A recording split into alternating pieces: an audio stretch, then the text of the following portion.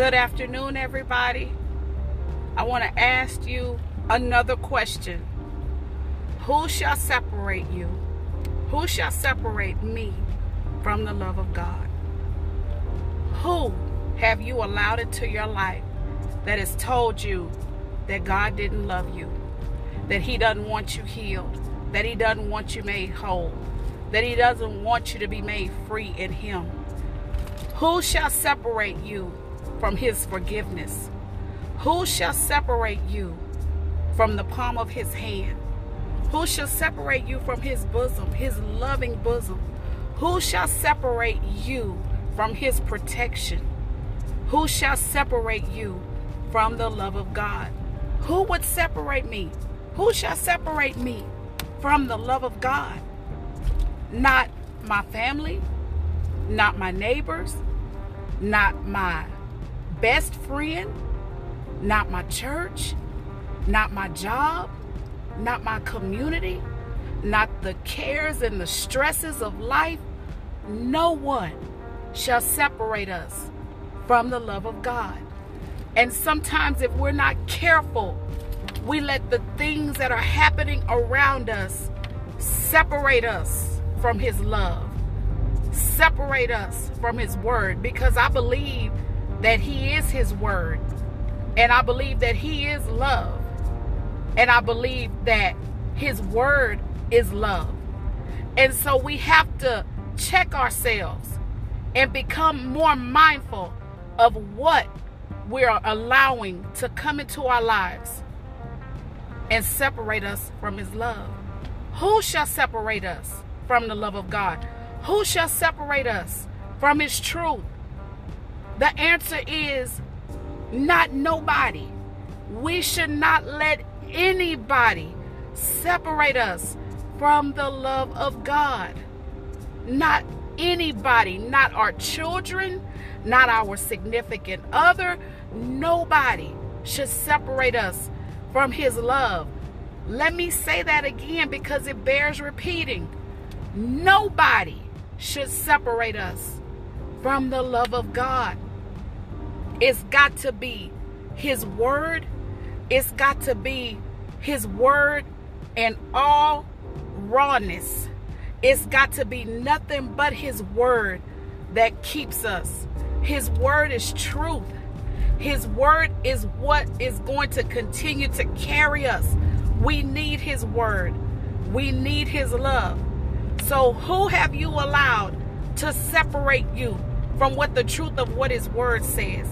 Who have you allowed to come in and to make you feel unworthy, to make you feel like you're lesser than, when God has said that He sent His only Son, not just for the ones who go to church every Sunday, not just for the ones who are at church at 8 o'clock, 11 o'clock, 3 o'clock, 6 o'clock, midnight, you're up in prayer.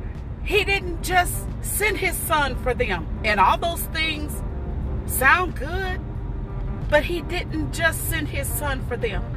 He didn't just send His only Son to die the most horrific death known to mankind, just for the prim and the proper, just for the Bible scholars. No ma'am, no sir. He didn't just die for the ones who wear skirts that go up underneath their shoes, they're so long. He didn't just die for the ones who wear turtlenecks and don't show their arms. He didn't just die for the ones who wear the little doilies on top of their head. He didn't just die for the ones who wear the white gloves that stand on the usher board every Sunday. He didn't just die for them, but He died for all of mankind. So who have you allowed to make you feel like you're not good enough to dwell amongst them? Oh, you don't look like us. You don't look like us. We don't cut our hair. Oh, you don't look like us. We don't have 3 or 4 earrings in our ears. You don't look like us. You don't look like us. Our toenails aren't painted red. You don't look like us. You don't have on a 3-piece suit. You don't have on a church hat. You don't have on a sequin suit and a big hat full of feathers and fruit, so big that nobody can see what's going on in front of them because your whole hat that took up the entire side of the church. He didn't just die for them, but he died for everyone. And he has given us a choice. And guess what? If the person don't take that choice to surrender their life to Christ, dig this, it's still not up to us to sit in a seat of judgment and question whether or not God really loves them. It's not up to us to do that. But it's for us to continue to be watchful, be mindful, and pray for people. The Bible says that we should always pray about all things at all times. And we should continue to pray until God tells us, you know, I want you to direct your focus someplace else. Because I do also believe that there is a time and that there is a moment when it is something called too late, where God will turn you over to yourself.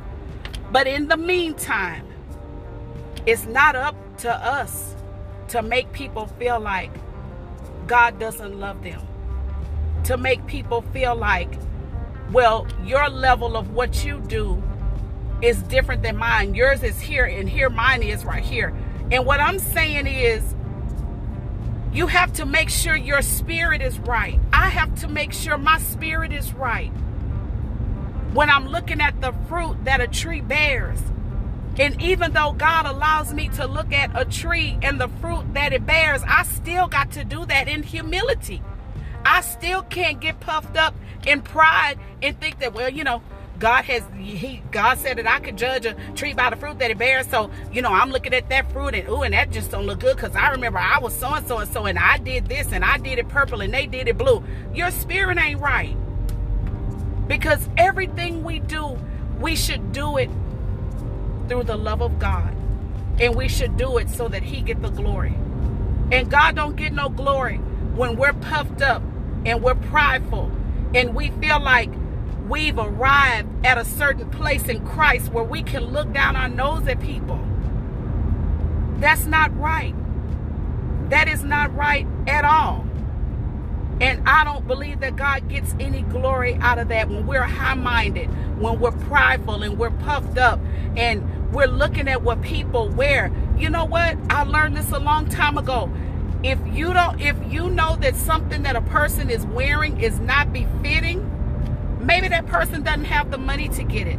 Maybe God would touch your heart to be able to be a blessing to them. But don't cast them out. Don't cast them aside, because God loves them too. We shouldn't sit back in a seat of judgment and because they don't look like us, they don't talk like us, without knowing, without God having shown you the situation. And I guess that's sometimes where we have to sit back and guess and ponder, because God knows our spirit ain't right. Why would God show us something about somebody else when our spirit is not right? When we're coming from a place of condemnation, but we think that God's got to show us what somebody else is doing, what somebody else is doing in their house, what somebody else is doing next door.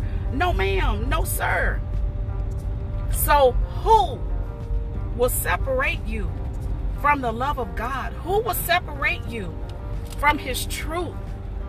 And I say these things in all humility because somewhere down the line we've gotten laxed and we've just become complacent in just saying whatever and doing whatever.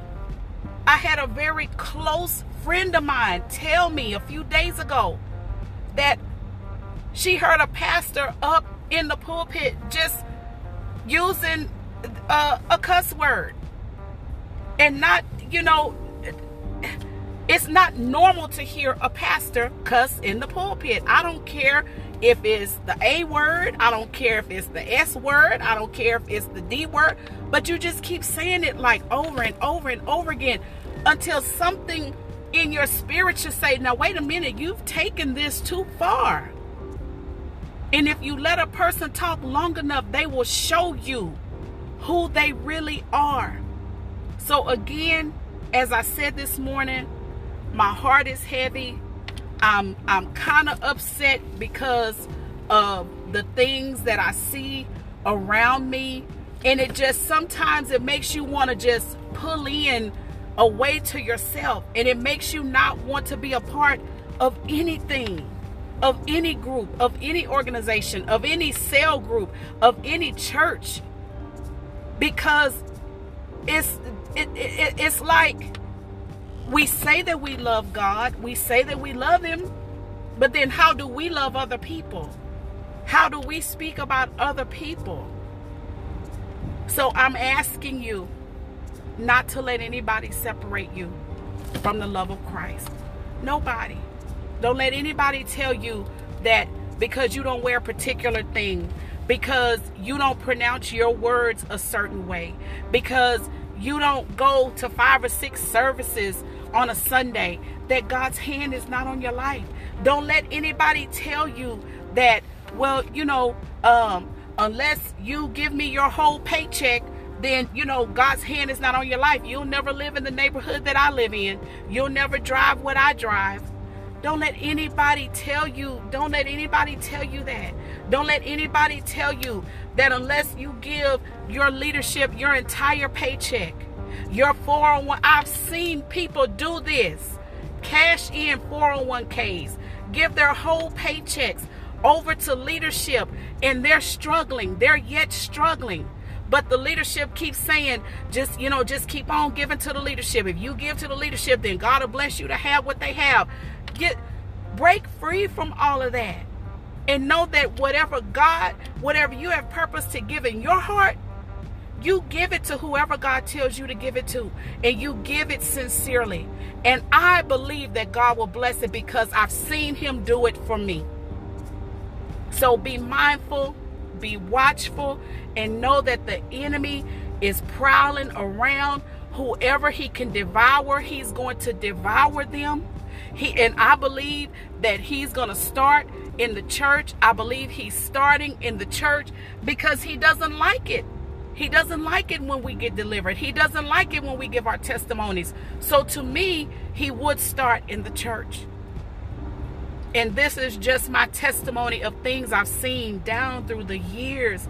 And it's making me think more of, who am I going to let separate me from the love of Christ? And my answer has to be, it can't be anybody. It cannot be anybody. So I hope I've said something that has kind of made you say, oh, you know what? I'm going to really pray about that. I think I have been letting somebody come in between me and the love that God has for me. I think I do need to back up. I think I do need to check myself. Because that is the greatest thing I think that the enemy wants to take away from us, is the fact that we know God loves us. That we know that He loves us, because that's what's going to get us through. So you all pass this podcast to 2 people that you know need just a moment of encouragement, and pray for your leadership. I pray for my leadership, because it's not easy leading God's people. It's not easy to come to church every Sunday. It's not easy to make sure that there are things happening in the church that will keep the people's attention. That is not an easy job. I can just only imagine. So pray for your leadership. Keep them before God. Give them grace. Give them grace. And then you cover them. And if you see something, don't go and tell all of North America, all of South America. Talk to your leadership. Ask questions. And then you let God speak to you. That's the right way to do things, so that God would get the glory. So until next time, I love you. Better, greater is sooner, not later. Surrender your life to Christ and get you that handful of seasoned, like-minded prayer warriors in your corner, so that they can help you continue to walk this walk that Christ would have for you to walk. Love you. Bye-bye.